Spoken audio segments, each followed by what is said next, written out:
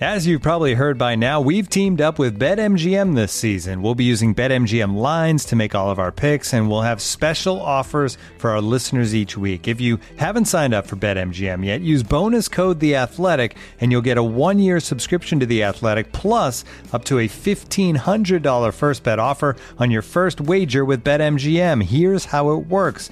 Download the BetMGM app and sign up using bonus code The Athletic. Make your first deposit of at least $10. Place your first bet on any game and claim your voucher for a 1-year subscription to The Athletic. See BetMGM.com for terms. U.S. promotional offers not available in D.C., Mississippi, New York, Nevada, Ontario, or Puerto Rico. Gambling problem? Call 1-800-GAMBLER. Available in the U.S. Call 877-8-HOPE-NY or text HOPE-NY 467-369 in New York. Call 1-800-NEXT-STEP in Arizona. 1-800-327-5050 in Massachusetts. 1-800-BETS-OFF in Iowa. 1-800-270-7117 for confidential help in Michigan. 1-800-981-0023 in Puerto Rico. First bet offer for new customers only in partnership with Kansas Crossing Casino and Hotel. Don't forget, if you haven't signed up for BetMGM yet, use bonus code The Athletic, and you'll get a 1-year subscription to The Athletic, plus up to a $1,500 first bet offer on your first wager.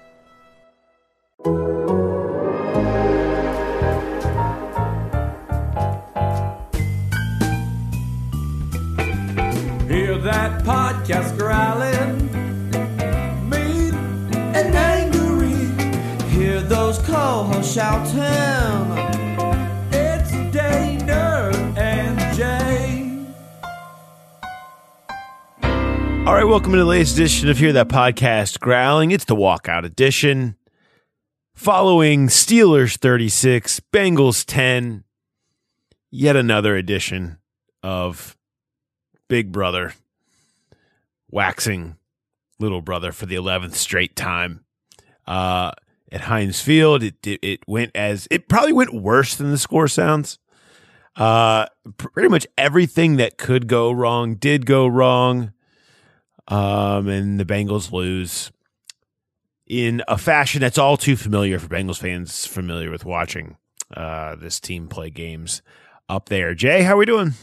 Doing well. Can we go back and delete Thursday's show where we both said this is going to be a close game? It's not going to be a blowout. And yeah, you're right. I mean, you're right. That's why I think it's severely disappointing, because I think this team rightfully thought it was better than this. They thought that they wouldn't be a team that would be like the same old Bengals teams that go into Pittsburgh and look lost and confused and outcoached and overwhelmed and make dumb mistakes you haven't seen them make. And they weren't. They were that same bungling team that has, you hoped you were starting to leave behind you. You hoped you were starting to turn the corner and have that be, the past. And you hoped you were going to put another brick in the foundation to this turning into something and building momentum and confidence. And instead, it sort of kicks that over a little bit.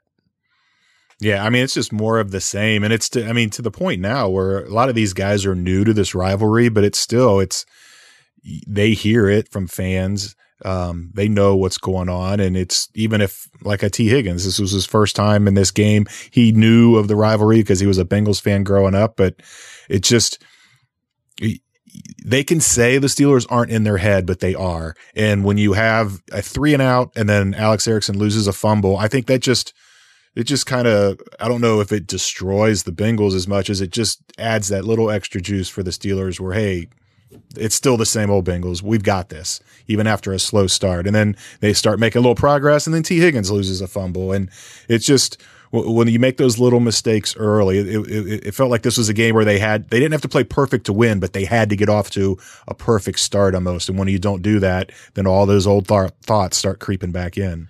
You certainly can't play like they did. I mean, in every capacity. I mean, special teams was a disaster. Defense had moments, but they were overwhelmed. The offense was terrible. Burrow admitted, how bad he played in the second half, and he did. AJ Green without a catch. They get nothing. 5 targets, no catches. Yep.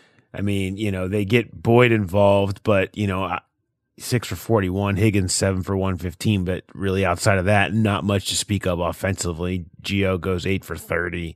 Samaje Perine was a weapon I guess. I mean, it's just the offensive line was full of bits and pieces. Jonah Williams couldn't go, so Quentin Spain's out here playing tackle. How about this guy? He shows up, and the first game he has to go and play like 36 hours after walking in the building for the first time and gets to meet everybody in the huddle at the game. The second game, he goes and plays a position he hasn't really played at all. Yeah, I looked it up. He's played 9 snaps at tackle in the NFL, 1 at right tackle where he was today. And they're like, we need you to go play right tackle. And so he goes and he plays. You know what? They held up good enough, but they had Alex Redmond with a 2nd and 2 hold that was brutal. And then Alex Redmond gets blown up, unable to block TJ Watt coming through. Brutal spot right before halftime. I mean, huge plays. And it was just over and over. It was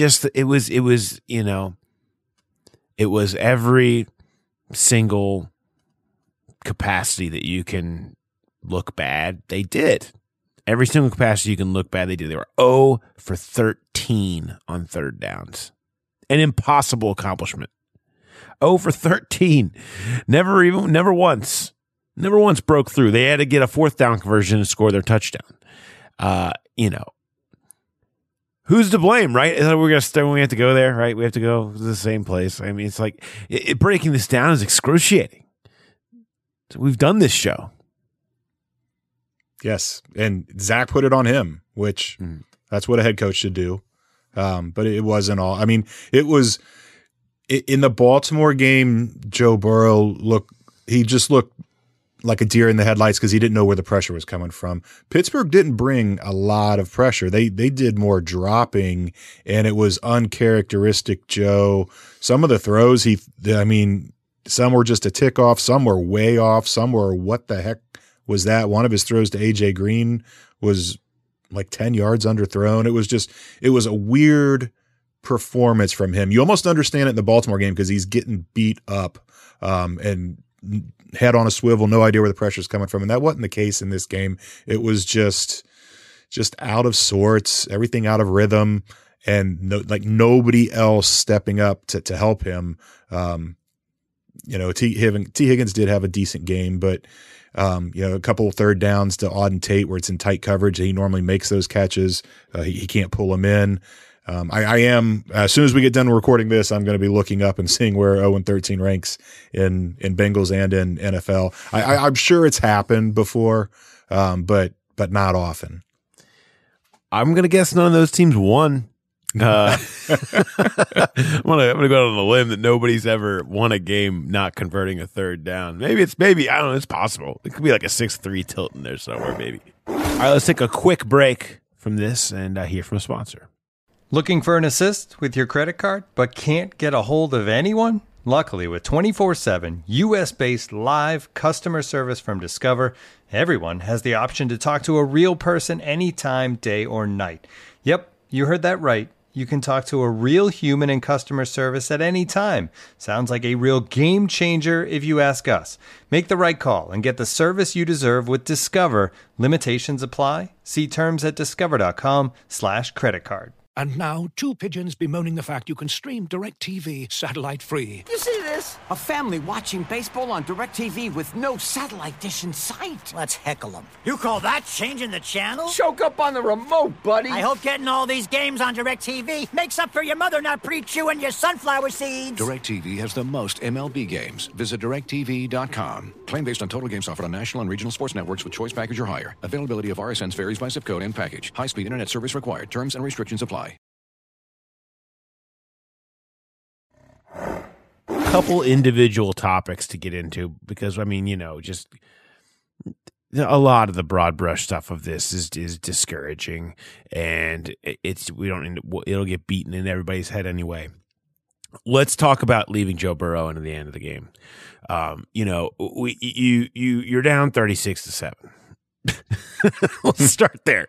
You're down 36-7. There's half of a quarter left. You got Quentin Spain out here playing right tackle for the first time. You got a rookie Hakeem Adeniji playing left tackle. Alex Redmond's already been whipped by TJ Watt a couple of times right up the middle. Joe Burrow has been tossed into a bench like a rag doll in WWE, and has a rolled ankle that he's out there playing on. You've seen him limp a number of times. And you're out there leaving Joe Burrow in, takes 2 extra sacks, 2 hits, one that he limped off of there towards the end of the game. Unnecessarily. It feels, on its surface, in the moment, to me, felt negligent. Right? We heard the phrase used earlier this week about Joe Mixon. Sometimes you got to save the player from himself.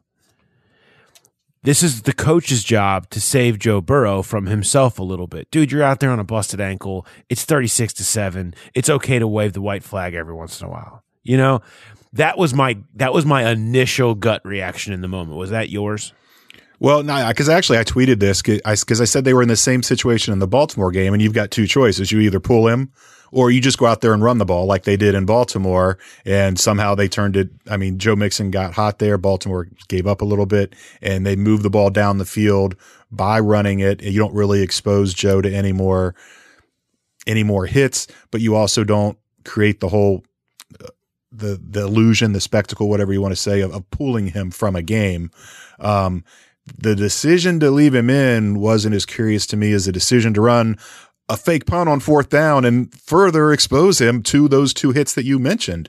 If they just punt the ball there, Pittsburgh probably runs out the clock and it's not an issue, but they run the fake punt, they get the 1st down, all of a sudden they're on the cusp of the red zone, and yeah, at that point you're going to try to punch it in, and he drops back to throw 3 times, and he gets sacked once, which he said was horrible, he can't do. Or no, I'm sorry. That he was talking about the end of the first half on that sack. But he gets sacked once, and then he gets hit on the play you're talking about where he limps off before Randy Bullock kicks the cosmetic field goal to make it 36-10. I didn't get that. The fake punt of it to me, fake punt call to me was a bigger head scratcher than leaving Burrow in. Yeah, and I don't know. I know Darren has some of those baked in to punts, where it's like, if that's the look, you fake it every time, no matter what. We've seen it in weird spots in other games before. I feel like it was even a preseason game where you're like, why are you going to show that in a preseason? And so perhaps there's an element of, look, if it's sitting there wide open, that's the play. This is we're running the play because that's what it is. We don't call it off. Maybe that's it. That's only where I come from with a fake punt when it's 36-7, and then you're kicking weird field goals. I asked Zach Taylor about it after the game, and he said, we're trying to build some momentum.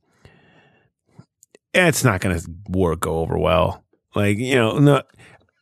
I'll say this. I mean, every rep that Joe Burrow can get against a very good defense is valuable. It is valuable to him. It is valuable. He's the guy who has the photographic memory, recall, learning from every situation. The more reps you get him, the better he's going to be. This isn't a normal situation. It's 36-7. You're not seeing the looks that are going to that you're going to learn so much from down the road. I mean, maybe you are. I don't know. Maybe there is something to be learned from getting hit with a ankle you turned on a 3rd down when you're down 36-7 in the 4th quarter. Maybe you learn from that going forward. I don't know. But to me, what stood out more was, and I guess you should anticipate this from him. I mean, but I loved Joe Burrow on it. And in fact, let's bring in the audio. Here's Joe Burrow when asked about if he has any thoughts of taking himself out. Joe, were there any discussions of you coming out late in the 4th quarter? Did you lobby to stay in the game? No discussions like that. Do you like the idea of staying in there in even what looks like a futile situation and finishing the game off? Yeah, I'm not a quitter. I'm not going out of the game. No, doesn't matter if we're down 100, down 10, down 20. I'm not going out. Now, I mean, again, I don't know if that's something that you would expect him to say, but the way he said it, there's just this laughable nature of the way he feels about certain things that we've seen a few times happen. He's not actually laughing at the question, but he's sort of it's an unfathomable concept to him. And that's what it seemed like. I'm not leaving. I'm not going anywhere. And you want that guy leading your team. There's value in that attitude. You know, I do think there is value in that's our leader, man. He ain't quitting. He doesn't care what it is. Fight to the end guy. You know, that'll only last you so long because he might be able to not be able to fight for you the end the last 8 games. But there is some value in I can hear that. And I think after hearing him, it might have swayed my initial opinion a little bit. Yeah, youth is a hell of a drug. I mean,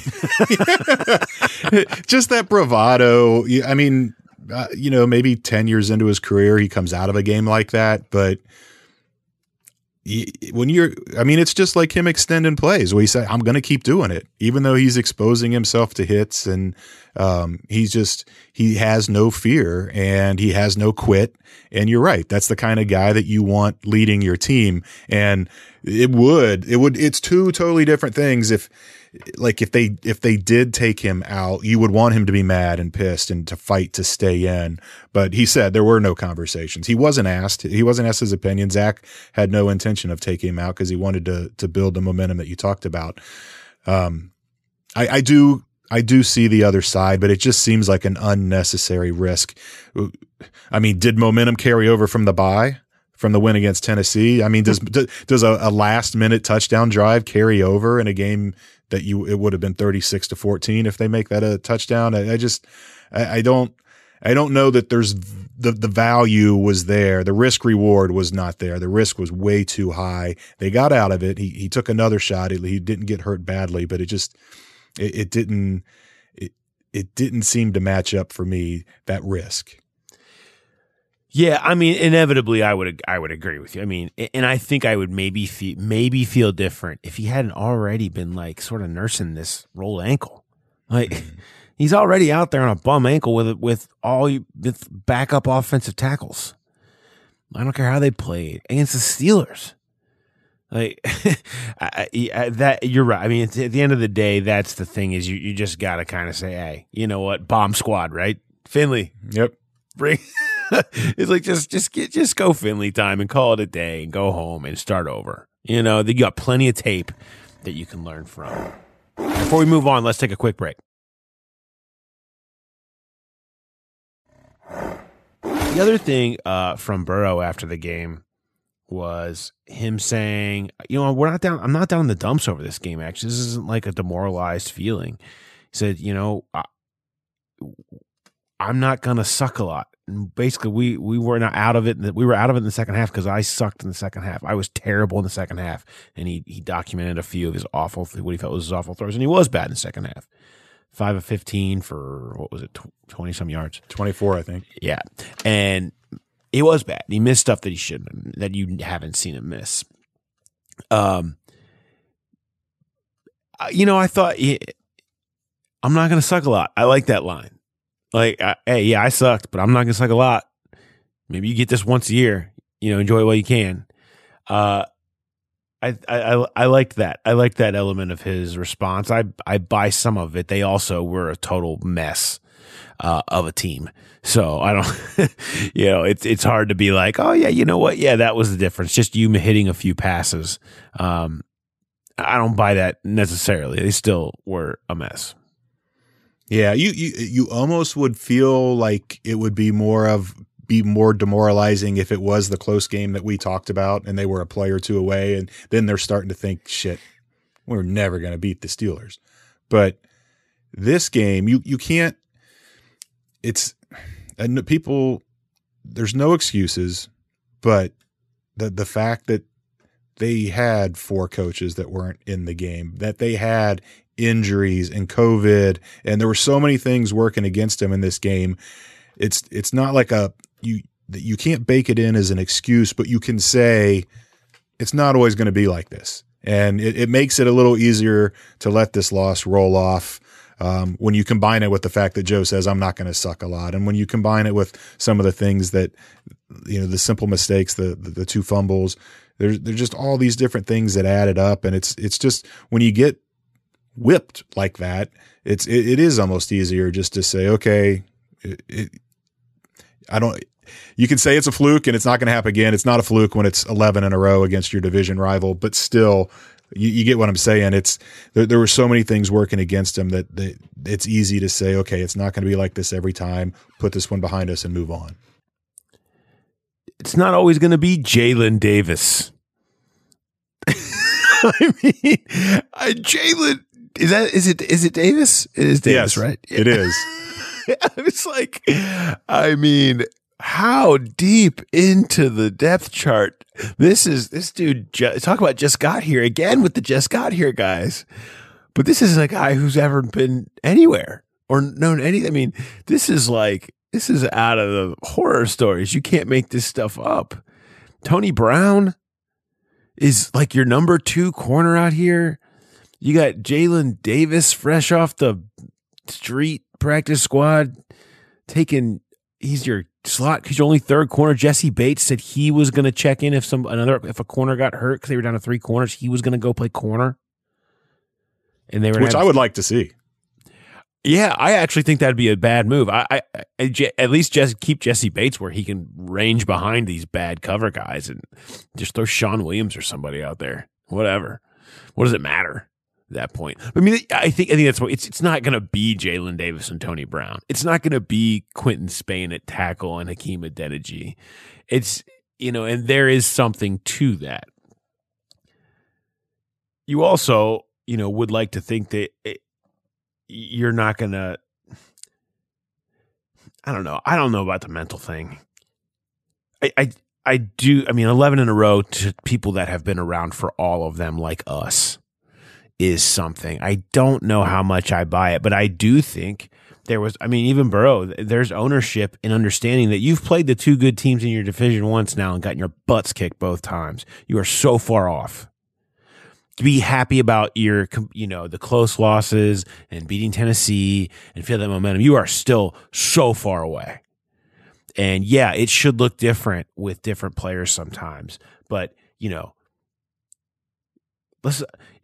they had 210 yards of hidden yards, field position they lost. Steelers' average start on 14 possessions was their own 36. The Bengals was their own 21. 15 times 14, 210 hidden yards. I mean, 13 points alone on the 3 drives that the Steelers started in Bengals territory. It's just stuff bad teams do. We've talked about that when they lost to the Browns. Lining up in the neutral zone when you're going to get off of the stop and the stuff. They still do stuff bad teams do. They're good players, and Jesse Bates, as good as he's been, drops a wide open pick 6. Some of your key players. These aren't the Tony Browns and the Jalen Davises that are making some of these huge mistakes. It's Burrow playing bad. It's Higgins fumbling. It's Bates dropping an interception. It's Bell getting beat. It's Akeem Davis-Gaither whiffing on a free runner on what turns into a touchdown in Juju Smith-Schuster. Like, these aren't the excuses that are being made elsewhere, are not the people that we're talking about in so many of these key critical mistakes and things that making mistakes that bad teams make. You're a bad team. You're a bad team because you do this type of stuff. And if whatever reason it is, whatever reason it causes this to happen in Pittsburgh so much, whatever. This is who you are until you prove differently. And for right now, it's 11 in a row to the Steelers. And until they get over that hump, until they change that narrative, they're going to be the doormat. And they're not there yet. You hoped they were closer, which is kind of where we opened on this podcast. You hoped you were closer if you're the Bengals. You hoped it wouldn't look like this. You thought that you would come further along than this, that you weren't going to look this inept in this game. But no, it's where you're at right now. And maybe it sounds crazy to say, but you've got 3 games against NFC East teams that aren't very good. And maybe they can build a little momentum going into that second Steelers game on Monday night. And then you better hope to hell it doesn't play out like this one. Because if you're playing well and you get another crack at those guys and it's at home on prime time and they lay an egg like this again, then all the same questions start creeping in again. But I do see where it's as bad as it was. It's just put it behind him, move on. Joe Burrow saying he can't wait to get back to practice and correct some of his mistakes today. That's what you want to hear from those guys. But I get it for the fans where they've lived and died it mostly over and over and over again. It feels like it's never going to change. This team is a bad matchup for the Bengals. For who they are, we've said it all week. It's why we didn't like them. Even though we thought it'd be competitive, we didn't like them to win. It's just a bad matchup, and they're your first time going against them if you're Burrow. I mean, there is learning the first time you go against certain defenses, figure out how you're going to play them when they're very good. You're still learning how to play against very good defenses. I think there's something to that. And that's why, I wrote it in Twib this past week. We talked about it on Thursday.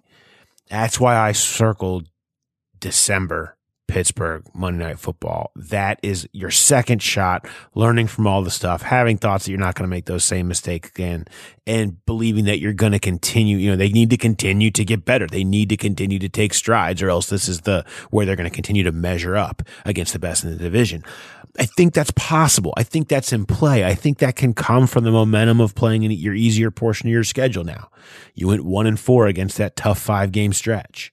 And you got to find a way to get a few. And then Pittsburgh and Baltimore, the last few weeks of the season, are your opportunity to try to really set the stage for 2021.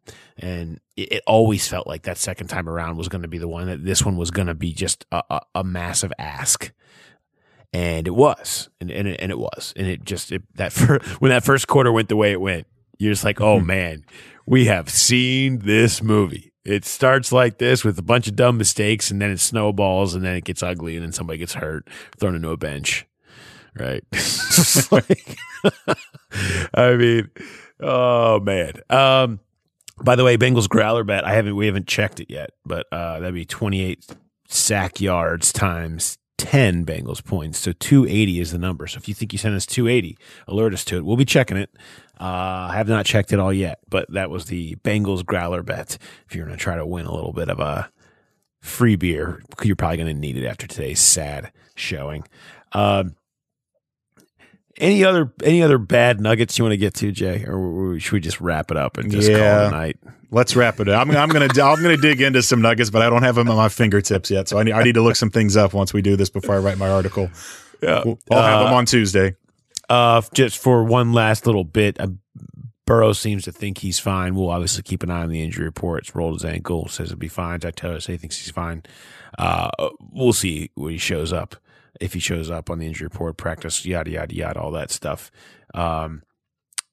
Joe Mixon, Jonah Williams, it sounds like probably both will be back for next week's game. At least that is the impressions that we have gotten from what we've heard. But Jonah just couldn't go today. We'll get more on the details of what's going on with that. Outside of that wraps it up. We'll keep tracking everybody on the team coming out with COVID or being a close contact. So they lost 4 coaches in the morning of the game. Of course, Fred Johnson's still not back. And let's wrap it up. All right. Thanks, everybody, for listening to The Walkout. Hope you enjoyed every bit of it, a little bit more than you did the game. And we will, of course, have HTPG for you on Tuesday, like always. Looking forward to that. So anyway, thanks everybody for listening, and have a good one.